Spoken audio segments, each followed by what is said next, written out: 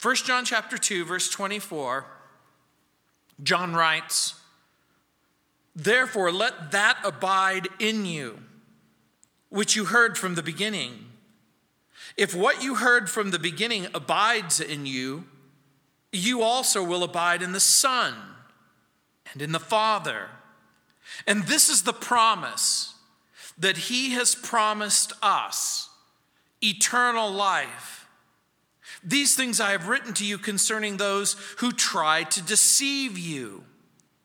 But the anointing which you have received from him abides in you, and you do not need that anyone teach you. But as the same anointing teaches you concerning all things, and is true, and is not a lie, and just as it has taught you, you will abide in him." Remember, in John's epistle, we've been considering the topic of fellowship with God and with each other. And remember, we talked a little bit about the difference between relationship and fellowship. Relationship is what you have by virtue of birth. Relationship is what you have by virtue of proximity and intimacy. How can a person really know that they know God? John offers a series of tests. Number one, the follower of Jesus wants to keep Christ's commands. We saw that in chapter 2, verses 3 through 6. Number two, the follower of Jesus loves the brethren in chapter 2, verses 7 through 11. Number three, there was the follower of Jesus pays attention to spiritual growth in chapter 2, verses 12 through 14. And number four, the follower of Jesus refuses to love the world in verses 15 through 17 in chapter 2. And number five, now the follower of Jesus guards against antichrists and false teachers in verses 18 through 23. And now there's a sixth test. The follower of Jesus allows the gospel to live inside your heart and to live inside of your life. And so think about that. Think about what you've just heard. There is a test of obedience. There is a relational test of love. There is a spiritual growth test. And so as he goes through these various tests, it becomes an opportunity for you to ask and answer those questions. Do I love the Lord? Do I love his word? Do I love his people? Do I refuse to enter into a love for this world? Do I have a keen and sensitive sense for those people who would misdirect me? And remember here now, the follower of Jesus allows the gospel to live inside of their life. It's a question you should ask yourself. Do I allow the gospel to live inside me? Well, what does that mean? We might ask the question a little bit differently. If you've grasped the truth of the gospel, if you understand the truth of God's word and God's message, are you living it out in your life? Or tragically, we might even ask it in a worse way. If a person isn't living out the gospel, there's good reason to believe that that person doesn't know God. Now, I want you to think about what I just said, because John has already made it abundantly clear that the person who doesn't want to follow Christ's commands probably doesn't know God. The person who doesn't love the brethren probably doesn't know God. The person who says that they follow Jesus but have no attention to spiritual growth, who absolutely have little or no discernment, and the truth doesn't matter to them, then there's huge problems. John's promise is given after the test. So there's going to be three basic things that we see in this passage. First, a test. Does the gospel live inside of you? Second, John gives a promise. If the gospel lives inside of you, you have eternal life in verse 25. Then John gives a sobering warning. There are some who will attempt to seduce you away from Christ, away from the gospel in verse 26. But then God has made a provision for us, protection for us, support for the genuine believer, the presence of the Holy Spirit inside of your heart in verse 27. So we abide in the gospel. Look what it says in verse 24. Therefore, let that abide in you which you have heard from the beginning. If what you have heard from the beginning abides in you, you also will abide in the Son and in the Father. You might look at that text and say, well, Gino, you just read the text and I don't see the word gospel anywhere in the text.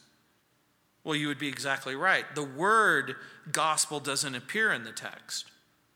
So how do we know that John's speaking about the gospel? What exactly had John's readers heard from the beginning? Read the text again. Therefore, let that abide in you which you heard from the beginning. What have they heard from the beginning? Is it from the beginning of this letter?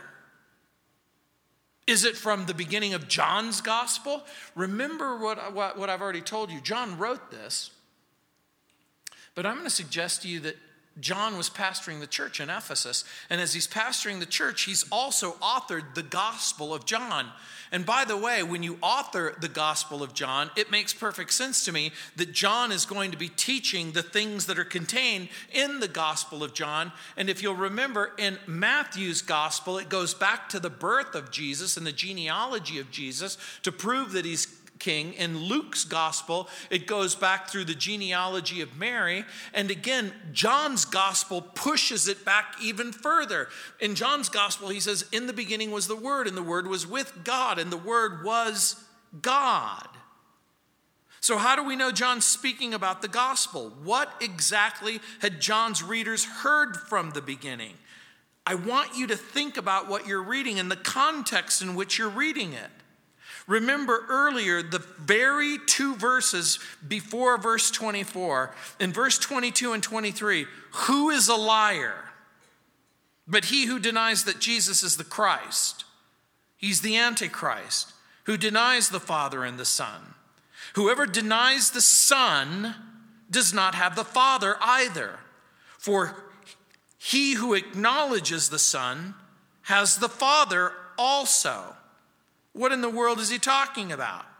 He's talking about false teachers who were denying the identity of Jesus and the message of Jesus. False teachers were denying the gospel. What is the gospel? That Jesus Christ is the Son of God. That which is heard from the beginning is the gospel of Jesus Christ, the good news, the gospel of truth in verse 21, the word of God itself in verse 21, the gospel of the apostolic message. This very gospel is defined in 1 Corinthians chapter 15, verses 1 through 4. This is the gospel of salvation in Titus 2, chapter 11. And what is the evidence of salvation? I want you to think about this. For some misguided people, they thought that the evidence of salvation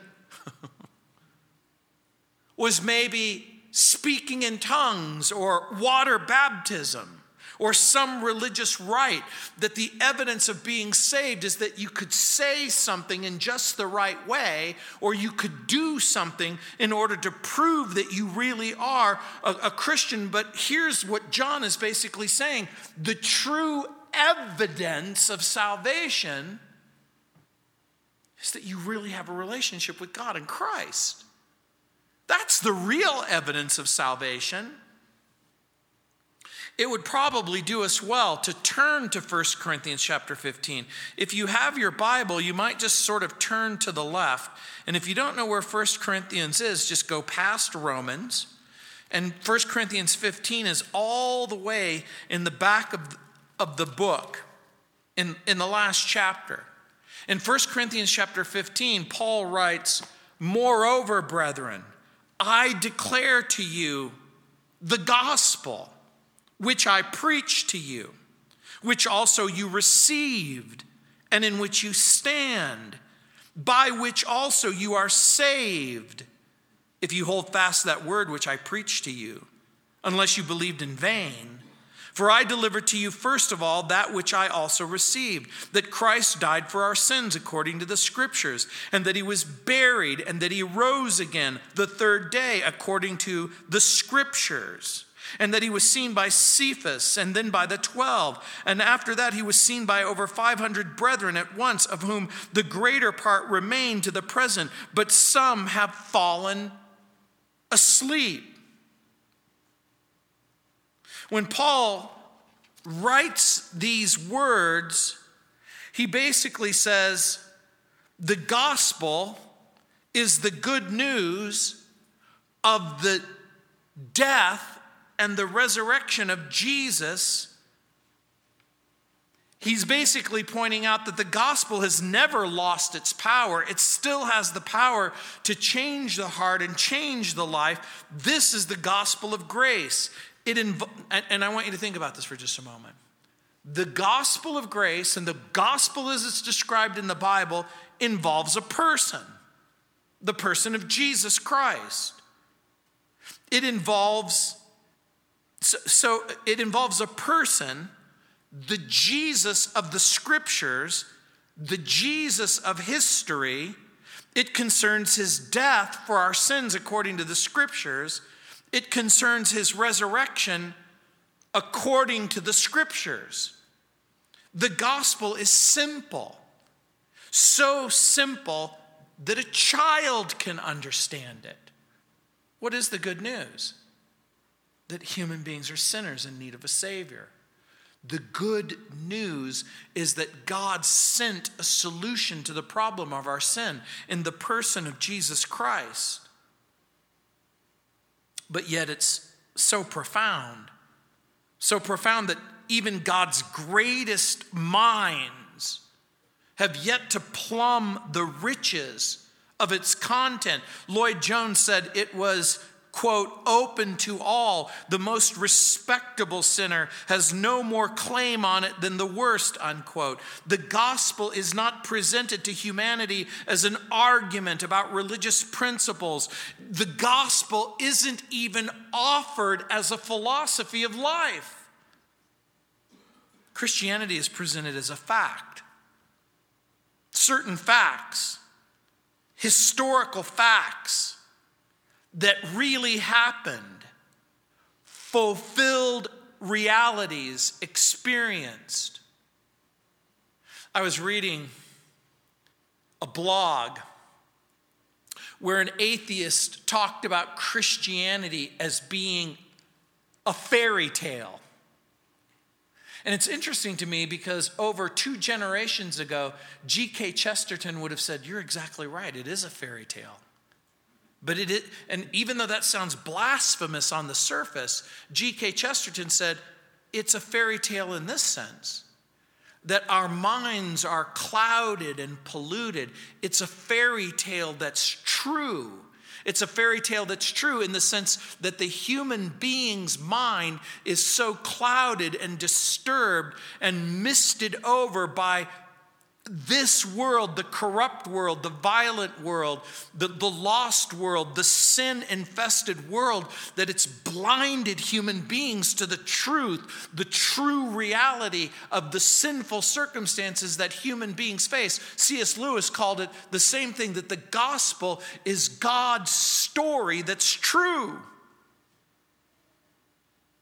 And so in chapter 2, verse 24, when he says, "Therefore let that abide in you, which you heard from the beginning," the word abide is very interesting. It's the Greek word meneto. It comes from the Greek word menos or meno. It meant to dwell or to remain or to continue or to stay. So when he says, therefore, let that abide in you, which you heard from the beginning, the implication of the word abide is the idea of permanence. And so here, in connection to the gospel and faith and doctrine, it's the idea of the permanent presence of the teaching inside of you that you heard from the beginning. The thing that you heard from the beginning was that God sent his son Jesus from the beginning to be the solution to the problem of sin. The word contains a sense of permanence. The idea being, if somebody asks you, where are you staying? And you might say, I'm in a trailer, or I'm homeless, or I'm here or there. Those kinds of dwelling places imply a lack of permanence. What he's talking about is a permanent place where you get to go every single day. The word contains a sense of intimacy with the truth, intimate with the gospel. And so here's John's point. If you are intimate with the gospel, then you're going to be intimate with the Son, who's the subject of the gospel, and you're going to be intimate with the Father, who sent the Son, in order for you to be intimate with him. So the word abide appears in John's gospel in the very well-known passage in John chapter 15, verse 18. Most of you are familiar with John chapter 15, verse 5. If you abide in me and my word abide in you, you can ask what you will and it shall be done unto you. So what does it mean to abide? In chapter 15, verse 5, it says, I'm the vine, you're the branches. Those who abide, same word, in me, and I in them, bear much fruit, because apart from me, you can do nothing. Jesus uses that same word, abide. What does it mean to dwell, remain, abide in the gospel, in the Son, in the Father? Well, it must at least mean that you believe that Jesus is God's Son. How do we know that? 1 John chapter 4. Look what it says in verse 15. Whoever confesses that Jesus is the Son of God, God abides in him. Just turn the page. 1 John chapter 4, verse 15. Whoever confesses that Jesus is the Son of God, God abides in him, and he in God. So what does it mean to abide in Christ? It must mean that you believe that Jesus is God's Son. It also must mean that we receive Jesus as the Savior and the Lord. We know that. Turn back to 1 John chapter 1, verse 12. Look what it says. I write to you, little children. Wait, that's not it. It's 1 John chapter 1.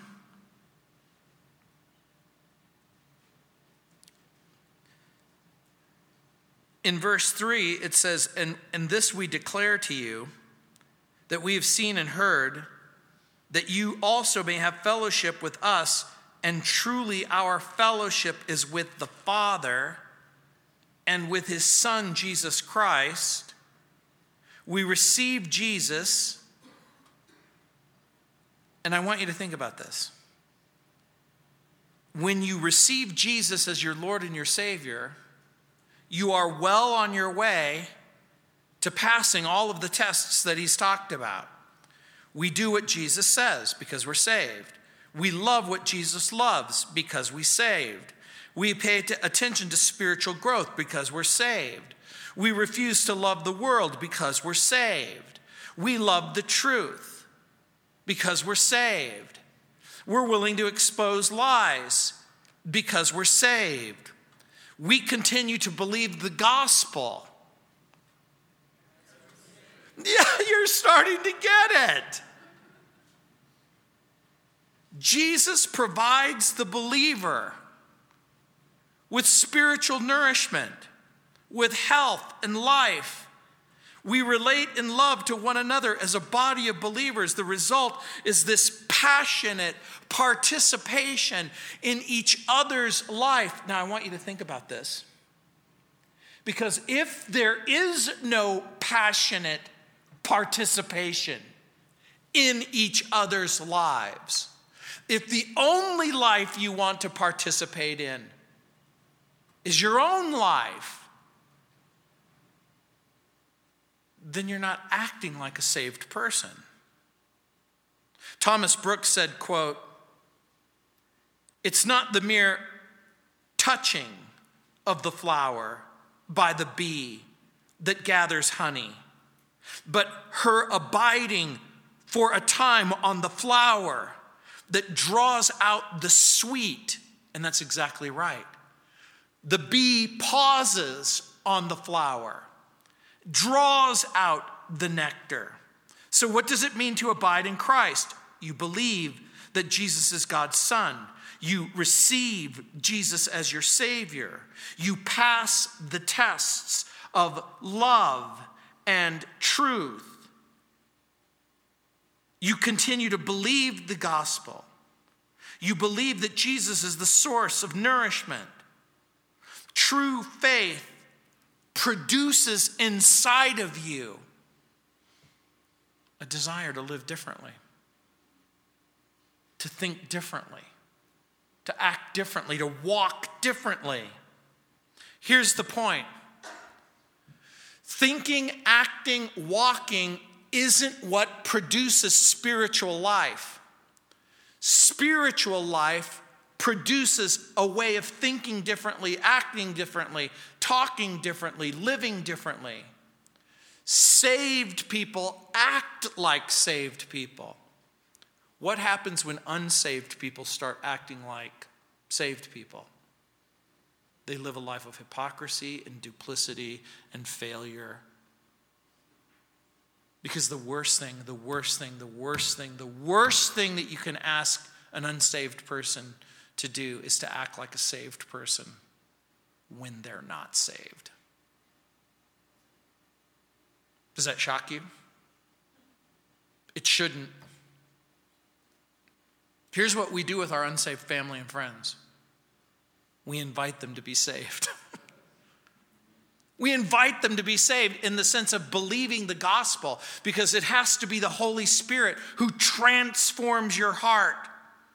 People who drift back into selfishness and carnality and wickedness, the person who abandons Christ or just simply drifts away from Christ, you just drift away from him, you will eventually find yourself embarrassed and afraid. Because in the back of your mind, you're wondering if Jesus is going to show up, because you know that it's true. You know that when the Bible says he came the first time, you have every reason to believe he's going to come again. And so sometimes in those dark and lonely moments of wickedness and rebellion and disobedience, you just sort of look up and you go, is today the day that Jesus could come back and find me? So it prompts a question. Are you abiding in Christ and in the gospel? Remember what abide means. Live, dwell, permanently remain. Andrew Murray said, quote, "Abide in Jesus, the sinless one," which means give up all of self and its life and dwell in God's will and rest in his strength. This is what brings the power that does not commit sin, unquote. I love that. Especially if you've ever prayed and you go, Lord, I want to have power to live a life that's different than the life that I'm living in. I want to change my mind. Well, guess what? You can change your mind, but you're not going to change your resources unless you're connected to those resources. And then we have the assurance of the present possession of eternal life. In light of that, remember, in verse 25, it says, and this is the promise that he's promised us. Eternal life. we go back to the theme of the book. Fellowship with God. Fellowship with Jesus. Fellowship with each other. Our fellowship is in the Son and in the Father. This is the promise that he's promised us, eternal life. Who promised eternal life? Jesus promised his followers eternal life. We're going to talk about that in just a moment. How many of you think that eternal life means temporary life? I'm so glad no hand went up, because eternal can't mean temporary. Temporary is the exact opposite of eternal. Can it mean probationary? It can't mean probationary. Jesus said in John chapter 3, verses 14 and 15, just as Moses lifted up the snake in the desert, so the Son of Man must be lifted up, that everyone who believes in him may have eternal life. In John 3:36 it says, this is Jesus speaking, and all who believe in God's Son have eternal life. John 5:24, it's worth turning over to there. Turn to John chapter 5, verse 24. If you ever had a list of things that you need to memorize, this is one that you're going to need to memorize, because you're going to go back to this passage over and over and over again. In John chapter 5, verse 24, it's Jesus speaking. He says, most assuredly, which is Jesus' way of saying, I'm telling you the truth. Now, when Jesus says, I'm telling you the truth, does that mean he lied about everything he said up to this point? No. When he says, I'm telling you the truth, or most assuredly, he's doing it for emphasis. And because he's making emphasis, then you should allow the emphasis to have its effect. Most assuredly, I say to you, that's not it. Verse 24. Most assuredly, I say to you, he who hears my word, singular, that means the whole message, and believes in him who sent me, you believe the Father sent the Son, Jesus' words, has everlasting life, and shall not come into judgment, but is passed from death into life. And in case you're wondering what that means, Jesus in his high priestly prayer in John chapter 17, verse 3, look what Jesus says. Jesus is praying to his Father about his disciples and about the future. In verse 2, he says, as you've given him authority over all flesh, that's Jesus, that he should give eternal life to as many as you have given him. When Jesus says that he should give eternal life to as many as you have given him, Jesus is making the claim that he has the ability to impart this life. And in verse 3 it says, and this is eternal life, that they may know you, the only true God, and Jesus Christ whom you have sent. Jesus doesn't define eternal life in terms of just simply living forever and ever and ever and ever. He's describing a quality of life, a character of life. He's talking about the life that he himself has. Jesus defines eternal life not in terms simply of living forever, but of loving forever and being loved forever. Jesus says, and this is eternal life, that they may know you. That they may know you. What does that mean? Again, you know the Father. You know him and he knows you. You love him and he loves you. You know Jesus and he loves you. Eternal life can't mean simply living forever. It has to mean loving forever and being loved forever. And so he makes the promise. When we abide in Christ, we receive the very life of Christ. Do you understand what that means? Jesus is saying, I'm going to impart to you the kind of life that I have. And what's the kind of life that Jesus has? It's one that knows the Father. It's the one that resists sin. It's the one that sacrificially enters into death. But even when you die, you come back to life. Now we understand what Jesus said in John chapter 11 when he said, I'm the resurrection and the life. He that believes in me, even if he were dead, yet shall he live.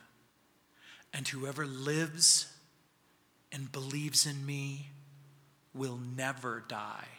And you might be thinking, well, but you just said that there's going to be a death. Yeah, there's going to be a death of the separation of the spirit from the body, but he's talking about the quality of life. Remember what the quality of life is. You know the Father and you know the Son. Will death separate you from your relationship with the Father and the Son? Can't. Impossible. Can death separate you from fellowship with the Father and the Son? Not really. Because the moment that you take your last breath, the moment that you close your eyes, the very next moment you open your eyes in the presence of God forever. Now look what it says in verse 26. We're admonished, beware of the seducers. These things I've written to you concerning those who try to deceive you. Think about what you just read. These things I've written to you concerning those who try to deceive you. Does it surprise you that some people are going to want to trick you, lie to you, seduce you about the nature of God, the identity and the mission of Jesus, and the promise that he's made?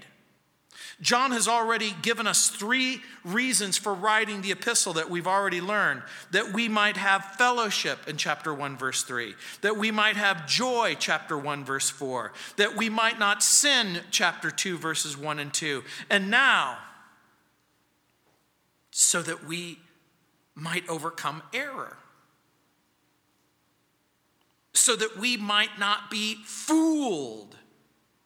Later, in chapter 5, he's going to say, so that you can have assurance. If you turn the page again to chapter 5, verse 13, look what it says. These things I've written to you who believe in the name of the Son of God, that you may know that you have eternal life. Not that you can be ambivalent about it, or that you need some extra persuading. It's so that you can know that you know that you know that you have eternal life. The false teachers that John has in mind were making some severe claims, and John is addressing it. We know that there were a group of people in that area who were called Gnostics. And I've used this word in the past. Remember, Gnostic stands for the word knowledge. And so the false teachers that John has in mind were making claims about things that weren't true.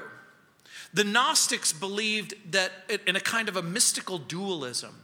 This mystical dualism was informed from 2 sources, which may not be of interest to you, but one is Plato and the other one is Zoroastrianism. Mystical dualism is the idea of Star Wars, the Force.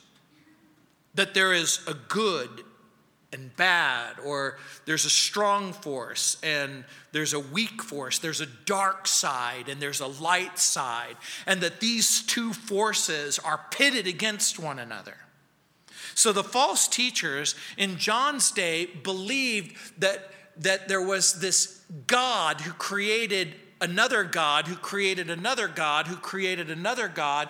There was an emanation after an emanation, and finally there was such a series of emanations that there was an emanation that was so far removed from the original God that this emanation forgot about the original God and created the heavens and the earth. They believed that this false god created the world and that matter was intrinsically evil. And because they believed that matter was intrinsically evil, they couldn't bring themselves to believe that God would send Christ and that Jesus came in a real physical body, because your physical body was corrupt and evil. For many, there was a higher authority than the Scripture or the revelation of God. It was the subjective authority of a person's feelings or thoughts or ideas. In broad terms, we might say, just like we do today, you have two kinds of people. There's one group of people who judges all things in light of what the Bible says.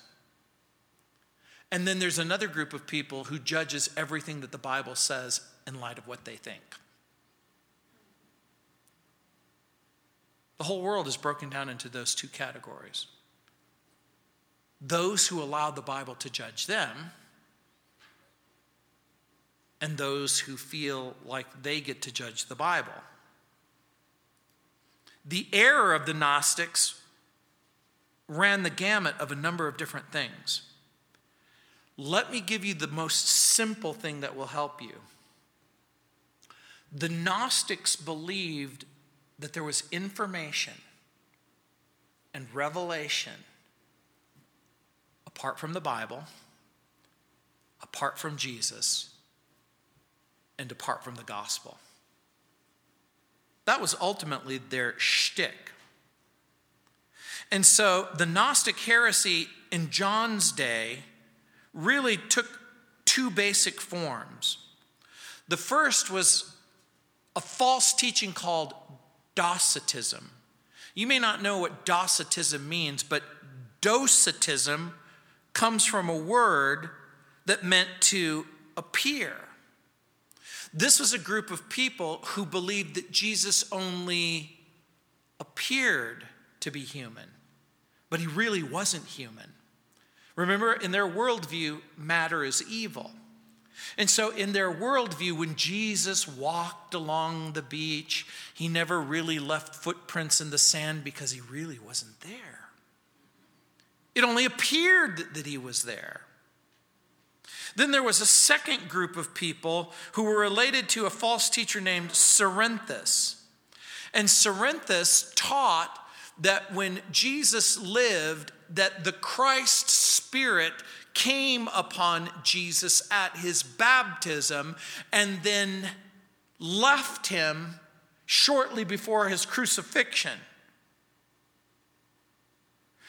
What both of them have in common is that they corrupted what the Bible had to say about the truth. And now we begin to understand why John completely says over and over again, Jesus is real. Remember the opening passage? The life was manifested. In the opening verse, it says, that which was from the beginning, which we have heard, which we have seen with our eyes, which we have looked upon, and our hands have handled concerning the word of life. This message is to refute what these people were saying, that you couldn't really touch him because he wasn't really there. And this is one of the reasons that John affirms that matter is not evil. The problem isn't that matter is evil, but rather that human nature is sinful, and that Jesus had a real body and he experienced a real death and a real resurrection. And that's the real gospel. And so what John basically says is that the great seduction of the false teachers was the claim that they had additional truth, not known by Christ, not known by the apostles. And by the way, that's what every false teacher and every false doctrine will claim. You need something more than the Bible. You need something more than Jesus. You need something more than what Jesus said and what the apostles held. Here's John's claim. You have everything you need in Christ. And what Christ entrusted to his apostles is true. Here's John's claim. Everything that Jesus said about himself is true. Here's John's claim. Everything that the apostles have said about Jesus is true. This is one of the reasons, again, that John affirms that matter's not evil.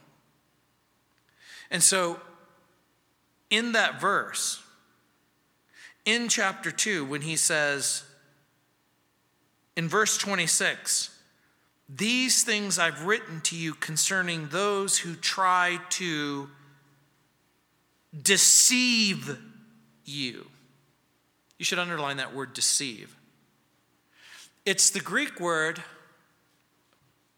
planonten. Are you familiar with that word? Planonten. We have a word in our language that we get from that word, planet. Think about it for just a moment. In the ancient world, when they would see lights moving across the skies, it was moving. They were wandering. Remember, in their way of thinking, you would see the planet moving. This word is related to that word. It means to lead or to guide. But in this particular context, it means to lead astray. It means to lead in the wrong direction. It means to go in the opposite direction. So who's the false teacher? The one who leads you away from what the Bible says about God, from what the Bible says about Jesus, from what the Bible says about the gospel. And by the way, every false teacher, every false doctrine will get it wrong about God. They'll get it wrong about Jesus. They'll get it wrong about the gospel.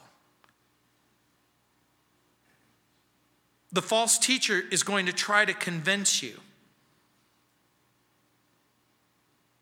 that when the Bible says this is the way to be acceptable to God, that there's another way. That this isn't the only way. That this isn't the exclusive way. They might go so far as to say, when Peter, James, John, and Paul invite people to have a right relationship with God in Christ, that in order to be acceptable to God, you have to be acceptable to God on the basis of what God has done. He has sent his son Jesus to be the perfect sacrifice for your sin.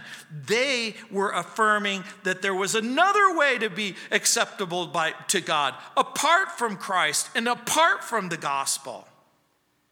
And by the way, in the original language, in the Greek language, when it says, these things I've written to you concerning those who try to deceive you, it's in what the Greek language calls the continuous action.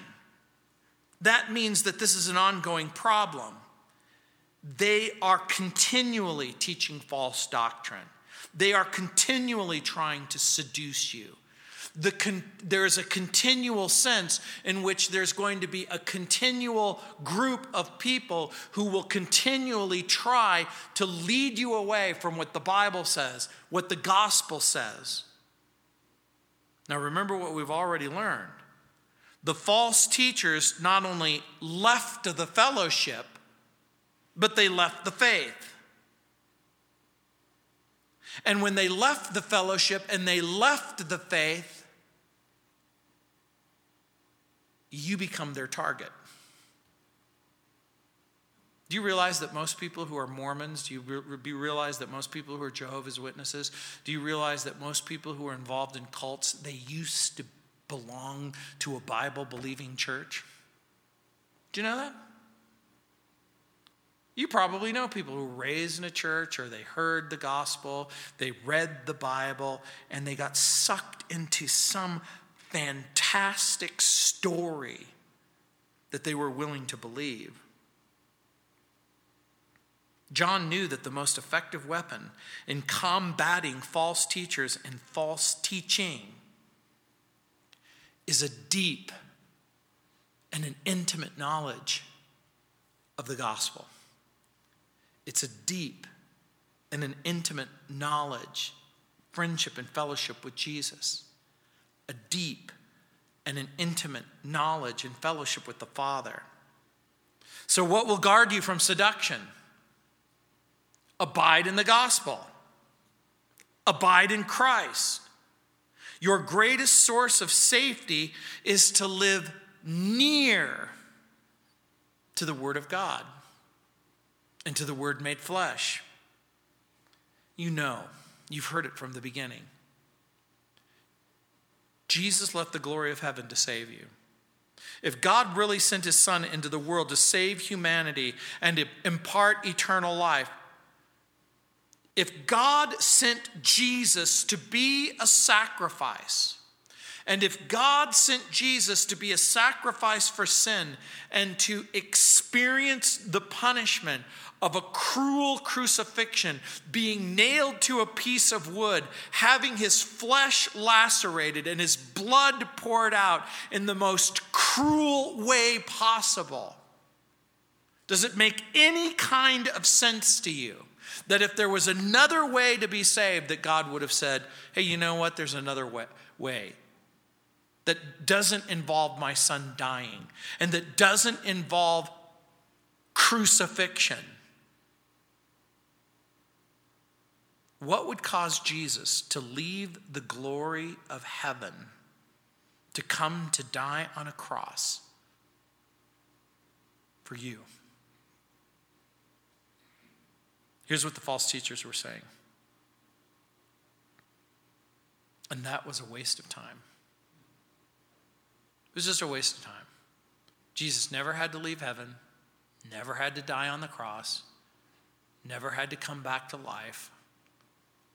There's another way for you to be accepted by God. Oh, and tell us, what way is that? Well, we can give you this secret information, but it's going to cost you. Contrast that with what Jesus said. Freely you've received. Freely give. Jesus said, everything that my Father told me, I've told you. The apostles said, everything that Jesus told us, we've told you. That if you want to experience love and grace and mercy and forgiveness, you can come to Christ and he'll forgive you. He loves you. And so John says, the believer has to be on constant guard against the false teacher and false teaching. And what exactly is at stake? Remember the great themes of John's letter. Fellowship with God. Fellowship with each other. What does false doctrine, false teaching, false teachers do? It interrupts your fellowship with God and your fellowship with each other. The Antichrist and the false teachers depart from Christian fellowship, verses 18 through 21. Deny the Christian faith, verses 22 through 25. And then deceive the Christian faithful. That's what we're going to see in verses 26 and 27. Thomas à Kempis said, if in everything you seek Jesus, you will doubtless find him. But if you seek yourself, you will indeed find yourself to your own ruin. For you do yourself more harm by not seeking Jesus than the whole world and all your enemies could do to you. I like that. The reason why I like that is this. If you think that false teachers can hurt you, you're right. They can. If you think that loving this world can hurt you, you're right. It can. But the thing that's going to hurt you more than anything, more than everything, is when you make the simple decision that I'm not going to abide in Christ, that I'm not going to dwell in the gospel, that I'm not going to live in the riches of the truth that's been given to me by the Word of God. And so that's why John says we have an anointing of the Holy Spirit. Look what it says in verse 27. But the anointing which you have received from him abides in you. Remember that word. Lives in you permanently. To remain, to dwell permanently. But the anointing which you have received from him abides in you. And you do not need that anyone teach you. But as the same anointing teaches you concerning all things and is true. And it's not a lie. And just as it has taught you, you will abide in him. So what is this anointing which you've received from him? It's the Holy Spirit. The anointing remains, abides. Jesus remains through the Holy Spirit.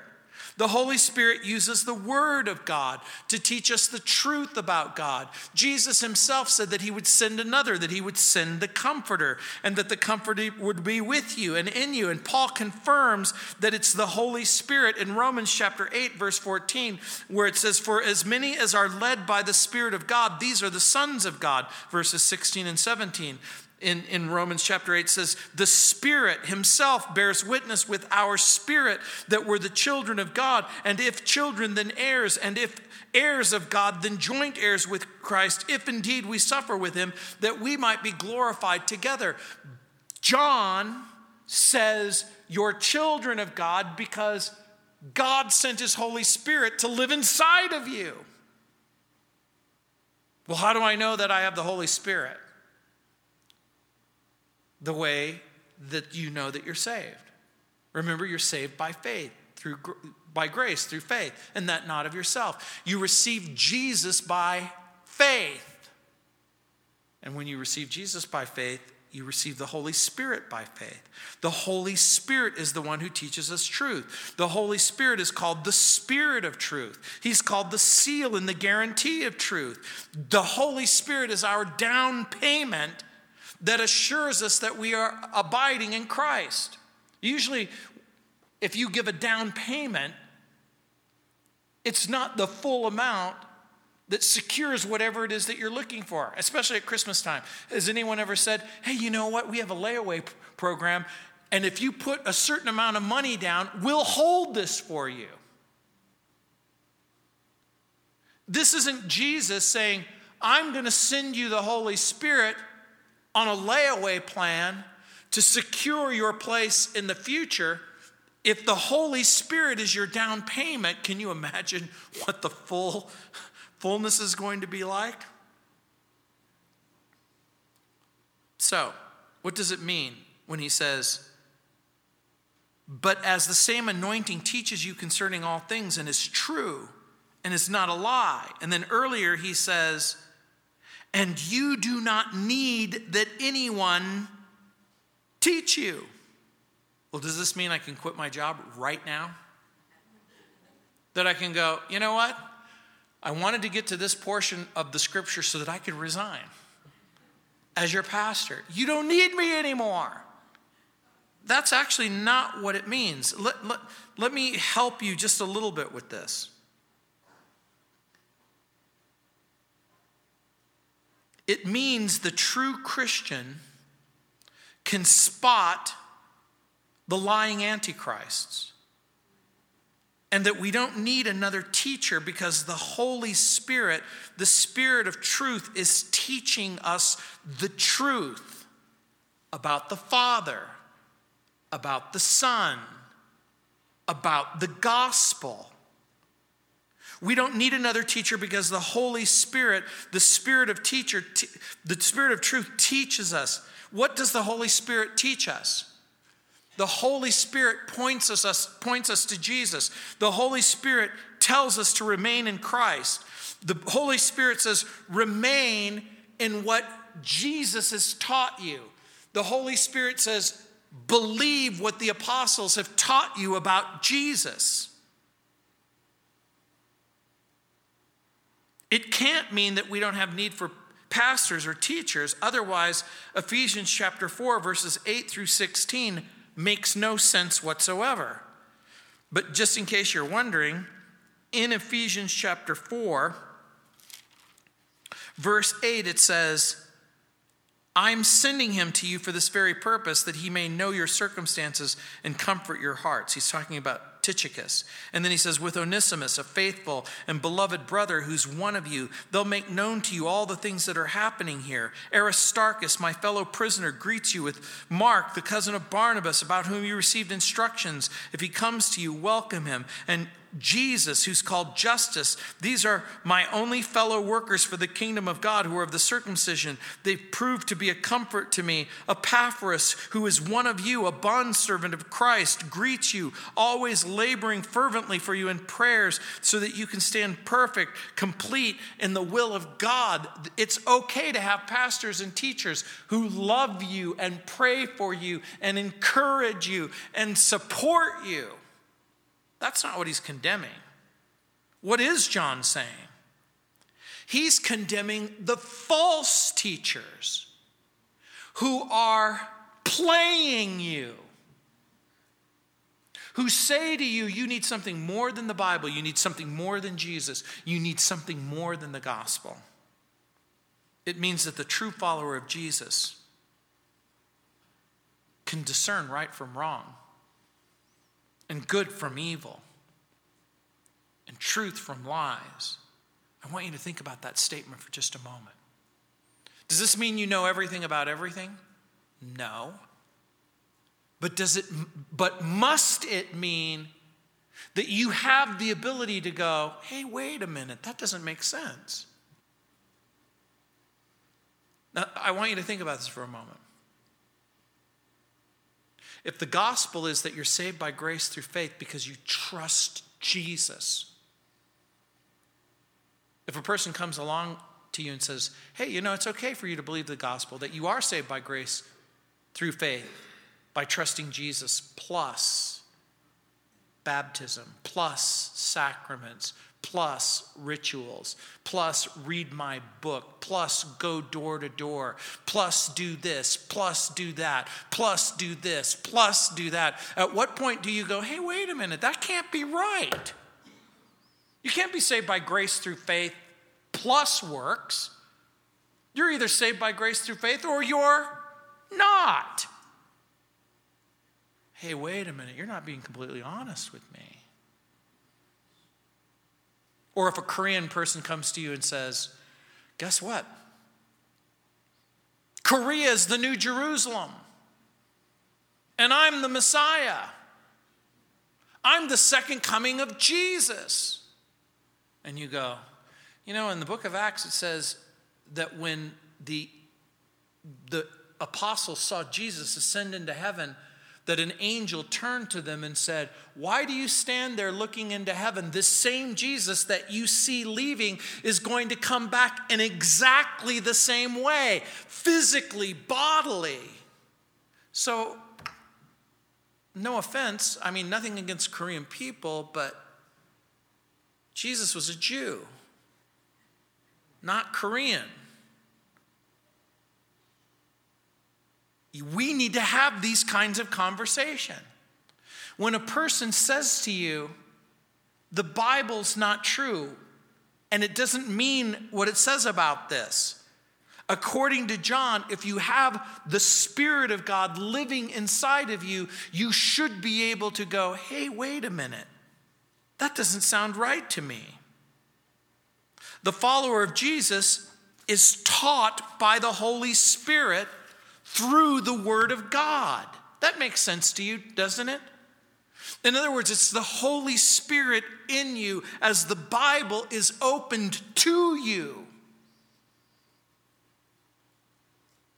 I'm going to ask you a question. Who can best provide the meaning of God's Word?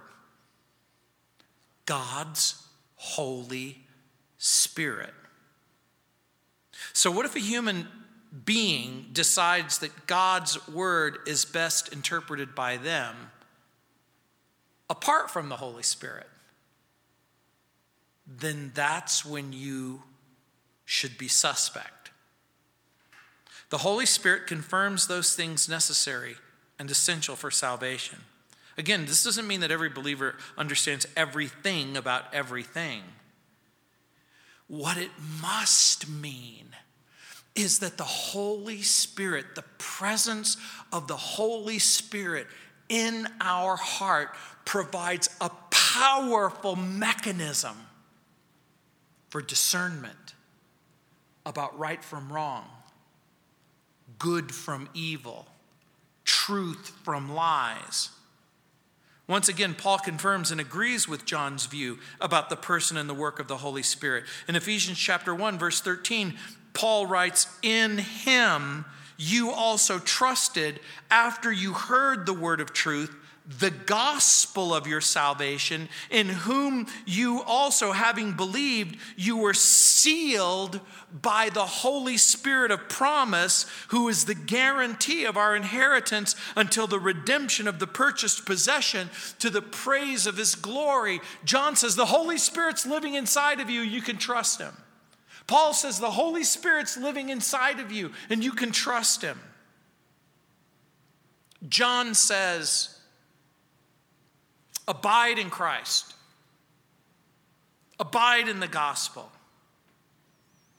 The gospel is G, good news of God's grace to G, guilty men. O, offered to all. O, obeyed by faith. S, salvation by S, substitutionary sacrifice. P, peace and pardon, proclaimed through propitiation, eternal life given to everyone that believes. With L, light, liberty, love. That's the gospel. Good news, God's grace, guilty men, offered to all, obeyed by faith, salvation by a substitutionary sacrifice, peace, pardon, proclaimed through propitiation, eternal life to everyone who believes. If somebody tells you something different, send them to me.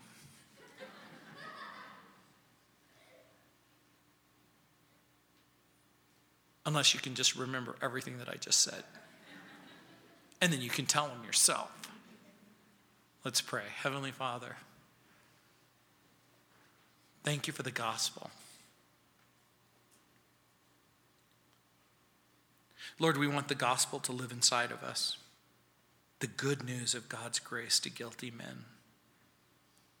Lord, especially now, Christmas really is about a Savior given, and Easter about a Savior risen. Jesus offered to all, obeyed by faith. Jesus offered to all.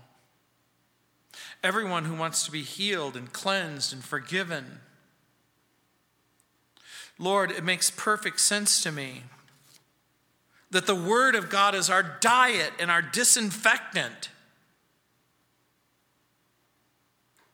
Lord, John helps us understand how a person can really know God. And that, Lord, it's not really possible to know God if we don't have a biblical view of God, or we can't, in obedience, submit to God, or if we reject the will of God or the plan of God. And Heavenly Father, for the person who says, I believe everything that the Bible says about Jesus, but repeatedly fails the test of obedience, repeatedly fails the test of love, repeatedly fails the test of truth,